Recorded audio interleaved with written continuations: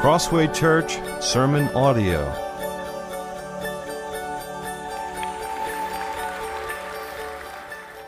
Grace and peace to you in the name of our Lord Jesus, or as we like to say in Philly, how you doing? You're not supposed to laugh, you're supposed to say how you doing back to me. How you doing?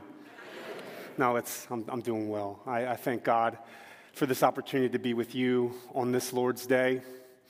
There's nothing more beautiful and also nothing more powerful and countercultural than us coming together at such a time and reminding ourselves of the greatest reality in all the universe: Jesus is Lord. And so we come together while things are uncertain and crazy and out of sorts outside these walls. We come together not because we have it all together. We come together to remind ourselves that there is one who holds it all together, and his name is Jesus. And so what a beautiful moment for us as the Church of Jesus Christ to gather together under the Word, under the Spirit, and experience his fresh grace to send us back out and represent Jesus in all the cracks and crevices of this world in which he sends us. Amen? On behalf of Trinity Fellowship Churches, it truly is an honor and a delight to be in partnership with you. We are, believe it or not, we are entering into our third year of planting a denomination. You've heard of church planting. We're denomination planting. And this is a very exciting endeavor that the Spirit of God has clearly led us and about a dozen churches into. And I want to encourage you, Crossway Church, that you have been and continue to play a critical role in building what God is calling us to build together as a family of interconnected churches committed to advancing the glorious gospel of our Lord and Savior Jesus Christ. And so thank you for a number of things. I just want to take a few moments to say why I'm thankful and why we as a denomination are thankful. First, we're thankful for this space. The Lord has used your house here to house significant moments, significant meetings in the brief and early history of our denomination. We were just in this building this past November, experiencing another General Assembly as we continue to do the work of putting the pieces of this denomination together for the glory of God. And your space has been a wonderful place to experience the hospitality of the Lord as we've use this space to do the work God's called us to do. So thank you for sharing. I get the privilege of entering into the sermon series this morning and preaching from 1 John, but I've been listening to these messages and I've been listening to your pastors commend you for the way that you love one another, the way you very practically and tangibly care for one another and take responsibility for one another. And I want to let you know that you're not just doing that for one another, you're doing that for our denomination as you let us come in and experience your hospitality. So thank you, Crossway Church. And thank you to your pastors who are playing significant roles in the building of this denomination. Pete serves with me on the oversight committee, and Steve is serving heroically on the theology committee, and Doug on the polity committee. All the contours that are necessary to put together a denomination are being done by a number of elders, and your elders, your pastors are among them. So thank you, brothers. Thank you, Crossway Church, for all the work that you are doing. I would invite you now to take your Bible and go to 1 John.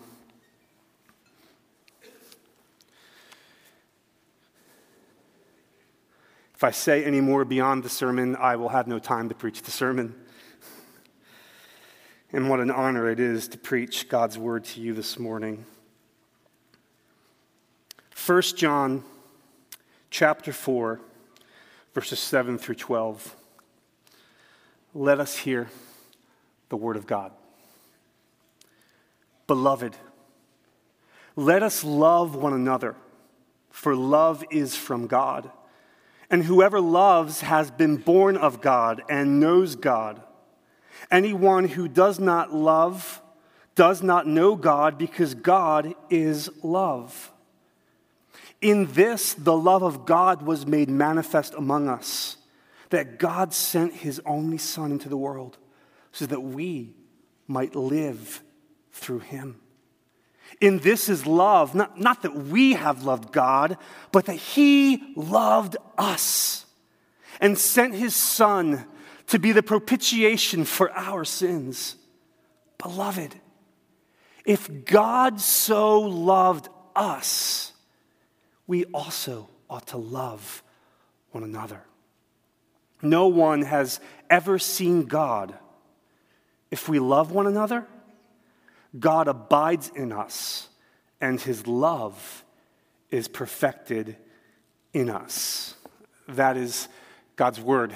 May he add his blessing to his reading and preaching by the empowering presence of the Holy Spirit. Amen? Kids ask a lot of questions. My kids, when they were young, they were an everlasting fountain of questions. We were convinced that when our kids were really young, that if question asking were an Olympic event, they would have swept the podium, gold, silver, and bronze. On any given day, we would be asked just a plethora of questions. Some questions were just very easy to answer. Questions like, Dad, do we have any Pop-Tarts? Is that a rhetorical question? I mean, our house has always been stocked with a good supply of Pop-Tarts. I may have had some this morning, brown sugar and cinnamon. Pop-Tarts, modern day manna. Come at me, come on. Some questions, I honestly was amazed that they would ask at such a young age. When my 18-year-old son, Payson, was about 6, I'm putting him to bed one night, and he says, Dad, if God is in control of everything, why did he let Adam and Eve sin? I said, why don't you ask Pete Privatera about that? Some questions, just for fun, I would say, go ask your mother. Like, Dad, where do babies come from? Go ask your mom. Right. But by far, the most common question our kids would ask is probably the most common question your kids asked when they were young. It's just one word. What is it? Why? Why? Tell me why. Sometimes why can be a question of defiance, like when you ask your teenager to do something and they don't want to do it and they ask why. But most of the times, when a child asks the why question, it's because they have this young, innate sense of curiosity, and they just are trying to figure out why and how the world around them is working. As children of God, we often ask the why question. Why, God? I know you said that. I know you command that. I know you expect that. But why? In other words, God, help me understand the reason. Help me understand the purpose.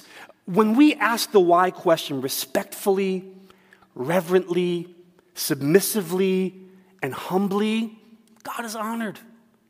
He's honored because we are trying to figure out more and more about his purposes and his ways. As we step into 1 John 4, 7 through 12, we're not considering a new subject in this letter.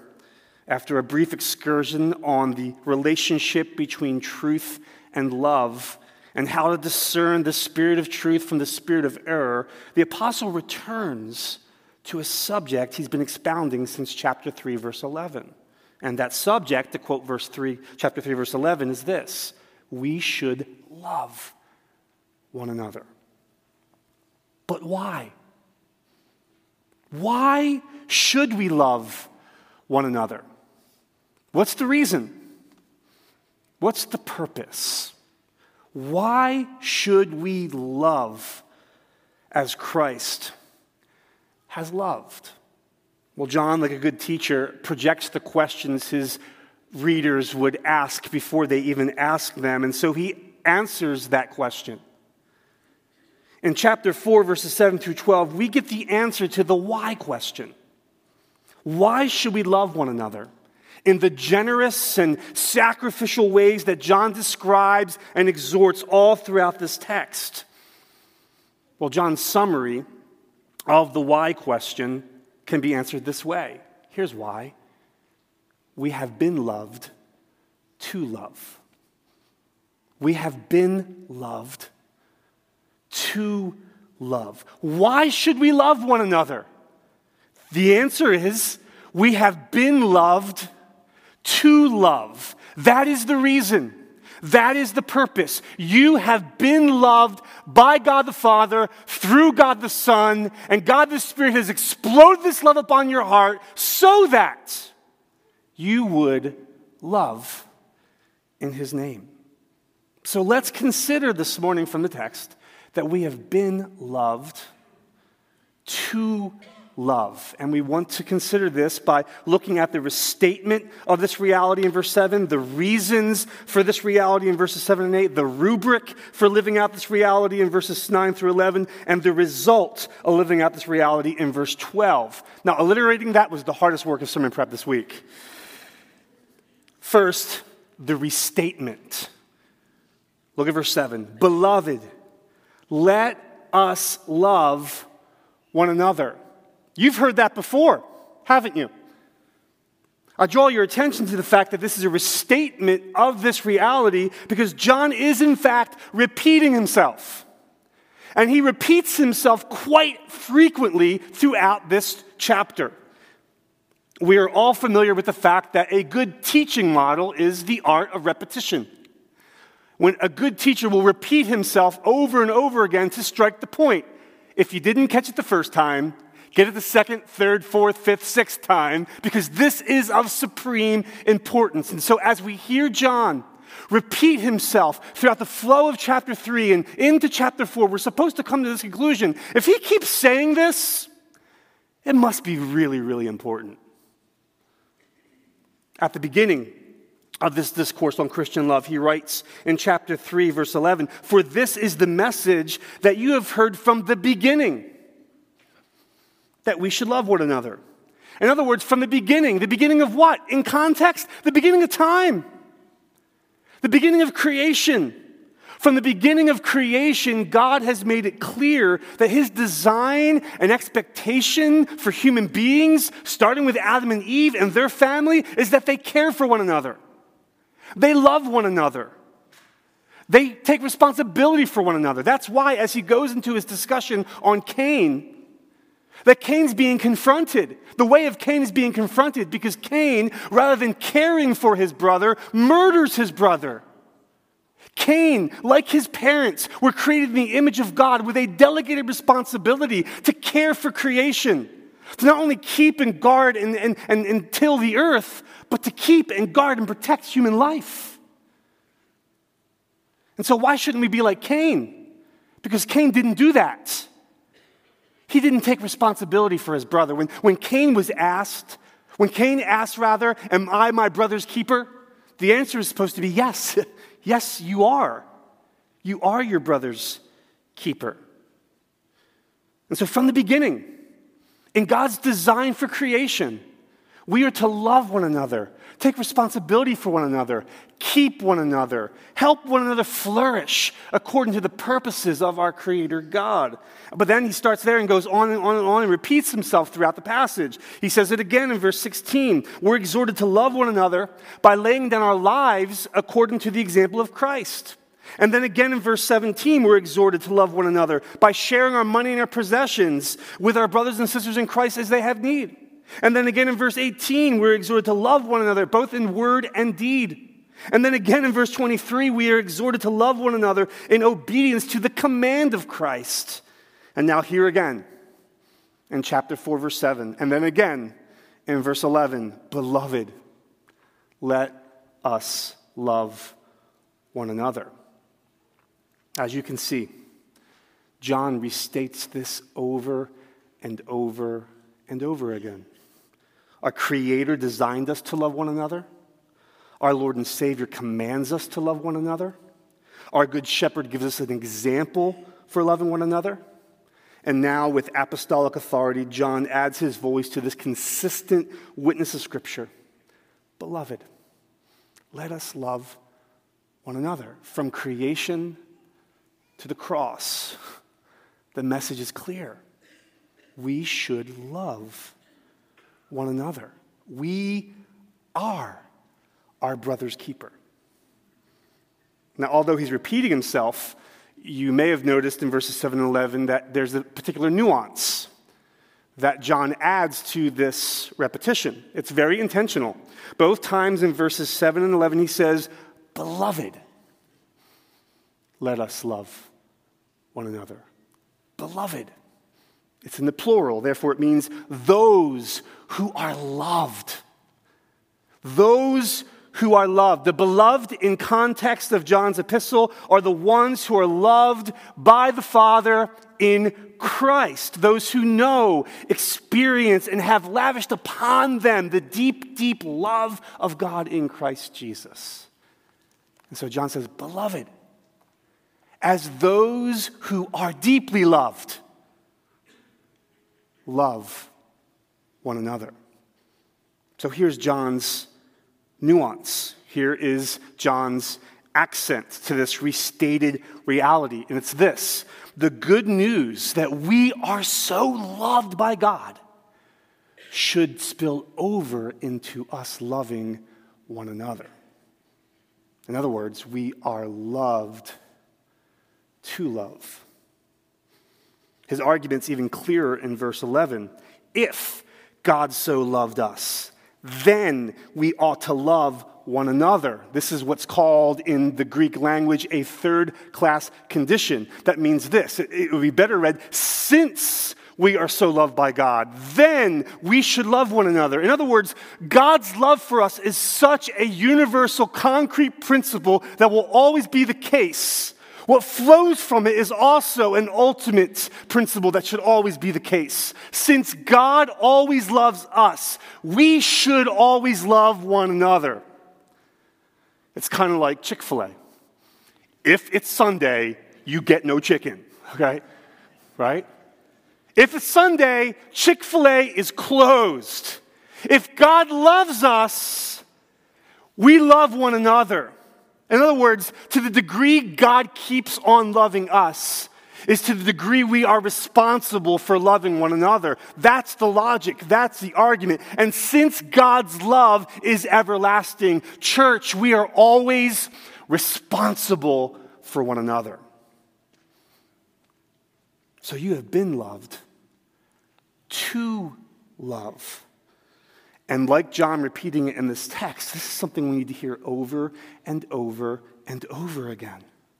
Especially, church, in our self-centered, self-absorbed, me first, individualistic culture. We need to hear over and over and over again. Life is not simply about the well-being of me, myself, and I. I was not made just to take care of me. I was not made just to do my own thing. I was not just made to achieve my dreams and my visions and throw myself little me parties. No, I was made for what happens in my life according to the goodness and love of God to spill over into the lives of those around me because I am my brother and my sister's keeper. And look around this room. To the degree you continue to be loved by God is to the degree you continue to be responsible for those who are around you. You will never stop being loved by God, church. Therefore, you will never stop being responsible for the brothers and the sisters around you in Christ.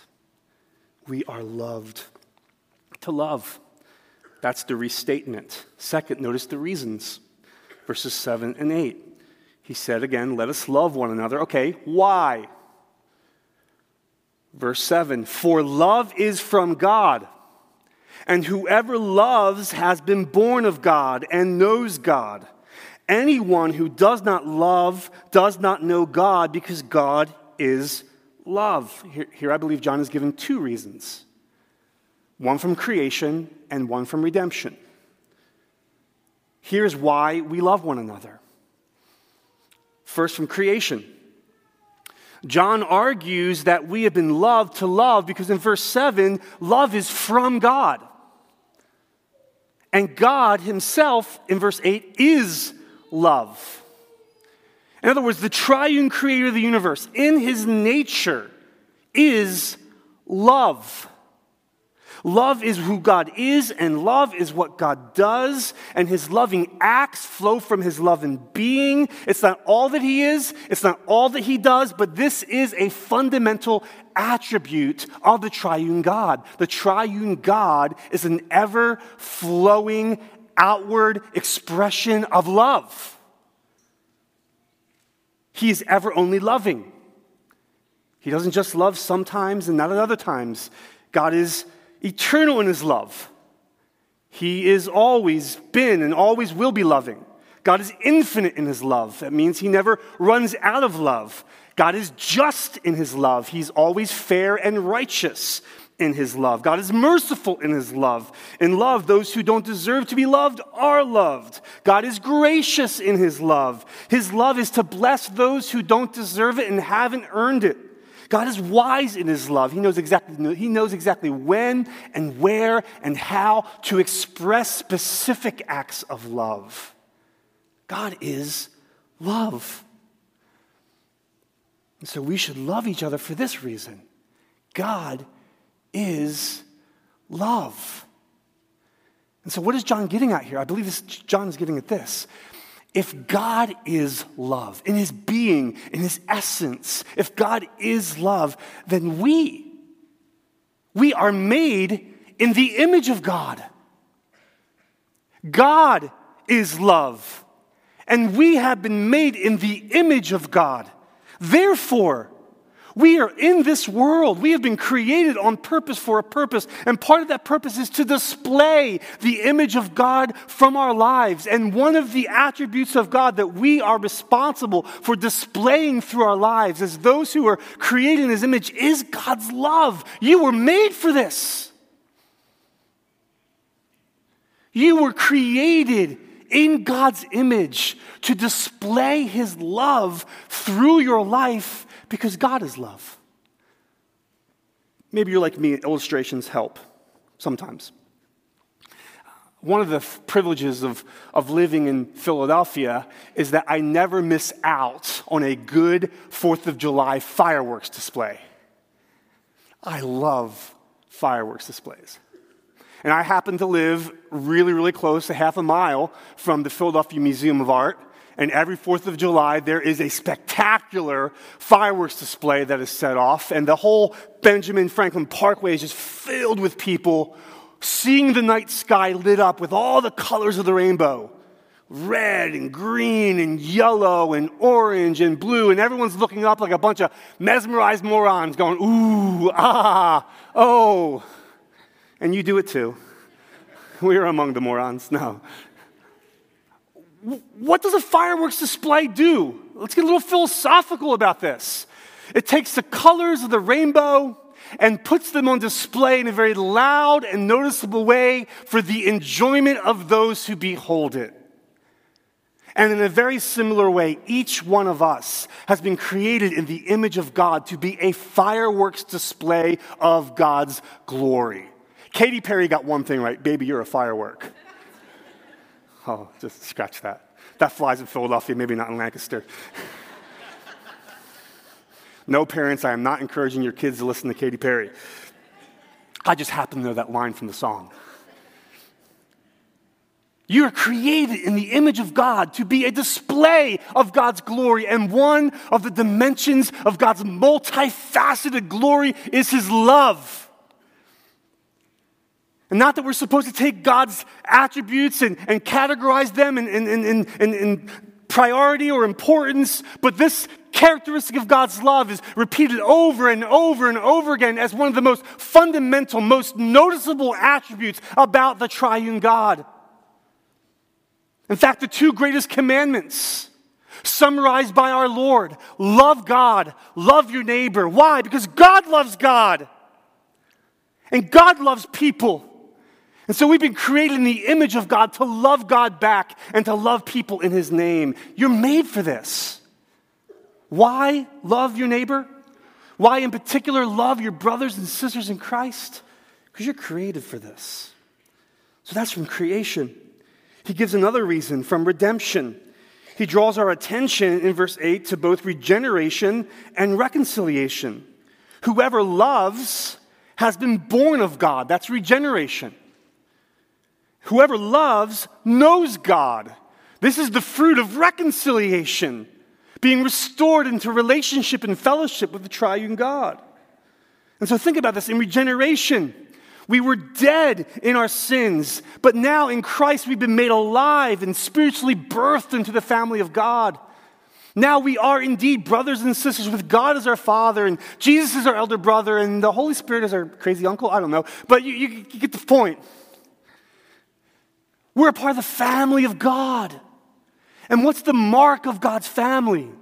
Love. So when we love one another, we are living out the fruit of our regeneration, that we've been birthed into the family of love. And then reconciliation. We who were once at enmity with God now have peace with God through the reconciling death of Jesus. And now with this relationship restored, we have fellowship with God.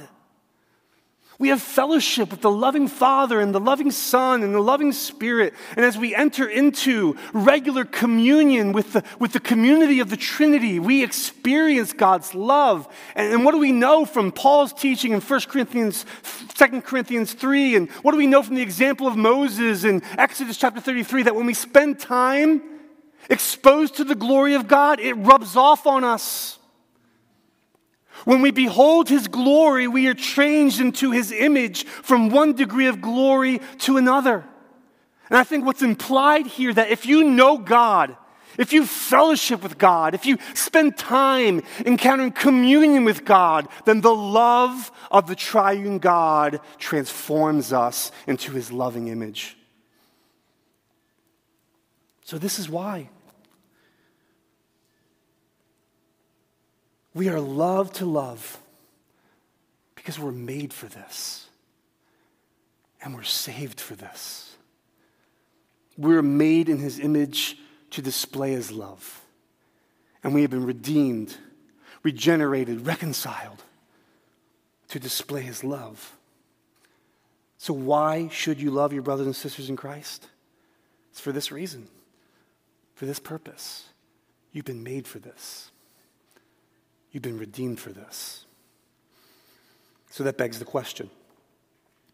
If we've been made for this and we've been redeemed for this, then what does it look like to love as we have been loved? I know Peter has done an exceptional job at unpacking the details of that from chapter 3, verse 11 forward up to this point. And you've gotten into the practicals of what it looks like to take responsibility for one another. But here, as John is restating these points again, rather than giving particulars, he gives a standard. He answers the question, what's our standard for loving one another? What's the pattern we should follow for loving one another? What's it look like to be my brother and my sister's keeper? Well, notice thirdly, the rubric. Verse 9. In this, the love of God was made manifest among us, that God, implied the Father, sent His only Son into the world so that we might live through Him. And this is love, not that we have loved God, but that He has loved us and sent His Son to be the propitiation for our sins. Conclusion, verse 11, beloved, if God so loved us, implied like this, we also ought to love one another, implied like this. So John says, here's what it looks like to love as you have been loved. Verse 9, in this the love of God was made manifest. Look at it, John says. In verse 10, in this is love, not that we loved God. Look at it. In other words, this is what it looks like to love as we have been loved. So he wants us to look at it and see it as a standard, as a pattern, as a rubric for loving one another. In verse 9, it looks like the Father sending His Son into the world to rescue us from death to life. In verse 10, it looks like the Son substituting himself in our place on the cross to meet our greatest need at great sacrificial cost to himself. Again, in verse 9, it looks like the Father pouring out his generosity for our flourishing. And in verse 10, it looks like the Son pouring out his blood to keep us from perishing. Now, there's so much to say about the deep theological realities that are found here in verses 9 and 10, especially from a systematic theological point of view. I mean, we could spend hours, and if you gave Steve the opportunity, he would. He would spend hours unpacking the word propitiation and take a deep dive into the glories of penal substitutionary atonement and all that it means that Christ absorbed the wrath of God in our place as our substitute on the cross, taking our judgment in our place for our sins. This is a soteriological hotspot in the New Testament. And there is a time and a place for teaching and discussing, but this is not the sermon for that. In context, what's being highlighted here in particular is how the Father's initiative and generosity and the Son's willing sacrifice are the rubric, the standard, the pattern for what it looks like to love as we have been loved. John has a pattern, both in his Gospels and in his epistles, to state grand theological realities and then leave them there. And he does it here as well. But the main point of what he says here about the Father's initiative and generosity, and what he says here about Christ's substitutionary, sacrificial, atoning death, is in context to show us what it looks like for us to love one another. So if we are going to love as we have been loved, we must take initiative and be generous like the Father. And like Jesus, we must be willing to sacrifice and spend ourselves for the sake of one another. So love looks like being generous. It initiates care. It doesn't wait to be asked. It doesn't hold back. It shares in abundance. It doesn't value accumulation as much as it values dissemination. It's more preoccupied with giving than getting. As a generous heart takes inventory on what one has, it regularly thinks about how could others benefit from what I have been so richly given. Like the loving heart of our Heavenly Father, love sees a need and then sends what is necessary to meet the need. In order to love as we have been loved, we must be generous and take initiative like our Father. Love also looks like being sacrificial. It gives when it's inconvenient. It shows up when it's costly. It doesn't expect anything in return. It invites discomfort and vulnerability because sometimes helping hurts. It's willing to give up time and money and possessions for the well-being of another in order to love like this. We must be willing to sacrifice at self-cost like Jesus. And so the rubric for loving as we have been loved is to not look at other loving examples of people, although we can benefit from that, but herein is love. Not that we're really good at loving, but that God loves us and sent his Son to be the propitiation for our sins. So if you want to grow in both your desire and your capacity to love one another like we're being exhorted here, here is a very practical recommendation. Spend much time with your Heavenly Father. Spend much time in communion with your Savior. And the closer you are to the Father's heart, And the closer you camp out at the foot of the cross, the more you will be compelled, like the Apostle John, to love as you have been loved. And when we do, finally notice the result. Verse 12. No one has ever seen God. If we love one another, God abides in us, and his love is perfected in us.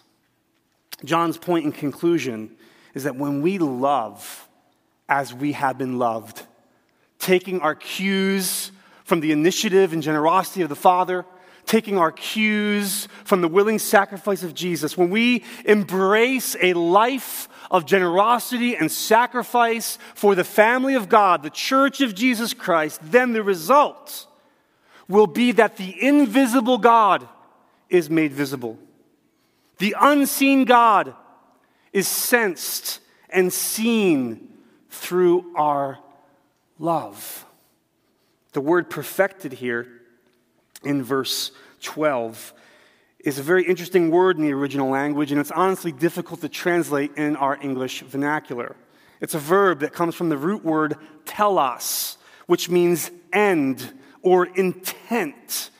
And I believe what John is saying here is not that God's love is incomplete or imperfect without our loving one another, but rather when we love one another, as we have been loved, we are actually participating in the end for which God has loved us. That he would be seen and glorified and magnified and made much of. As we love one another, guess who is seen? Our Father in heaven. Guess who is seen? Our crucified, risen, and ascended Savior. As we love in his name, he is seen. He is sensed. He is known. He's made much of. And that is what we have been loved for, that we might bring glory to God. We have been loved to love, that the invisible God of the universe would be seen and sensed through our love for one another. New Testament scholar Ray Van Neste makes the following comment on this reality. John is arguing from a theological given to an ethical necessity. Since God cannot be seen, Christians can show him to a watching world only by loving one another. Thus, the way for God to be seen, recognized, for people to see that he is real, is for Christians actively and aggressively to care for one another. Isn't this what Jesus said? In the very chapter that John refers to in his gospel, chapter 13, after he gives the command to love one another, what does he say in John 13:35? By this will all men know that you are my disciples, if you have love one for another. Oh, I think the church in the West has gotten over the simplicity, has gone beyond the simplicity of this very, very critical countercultural evangelism. As the unbelieving world gets a front row seat to the way we love and care and support for one another as an extension and overflow of the way that we've been loved and cared for by the Father through the Son and the power of the Holy Spirit. When the world sees the way we get each other's back, when the world sees how we're willing to love one another in word and in deed, they say, why would you do that for people you hardly even know? And Jesus said, when people see that kind of love, when people see that kind of care, here's what they also see. They see Jesus. By this will all people know that you are my disciples, if you have love one for another. Here's the result. This is mind-blowing. Everything the church is supposed to do until Jesus returned is kind of wrapped up in this one command to love one another as the church. How can I say that? When we love one another, here's what John's saying. When we love one another, the result will be that we will be participating in the beautiful convergence of the church being edified, the world being evangelized, and God being magnified. Is that not what we're here for? To build one another up in love? To proclaim the good news to the nations? And to bring glory to God on earth as it is in heaven. Church, as you love one another, you are participating in the end for which we are on this earth. To care for God's people, to reach the lost, and to bring glory to the triune God. This is why we love one another. This is the reason. This is the purpose. We have been loved to love. So, beloved, love one another. For more information, head to our website at crosswaypa.org.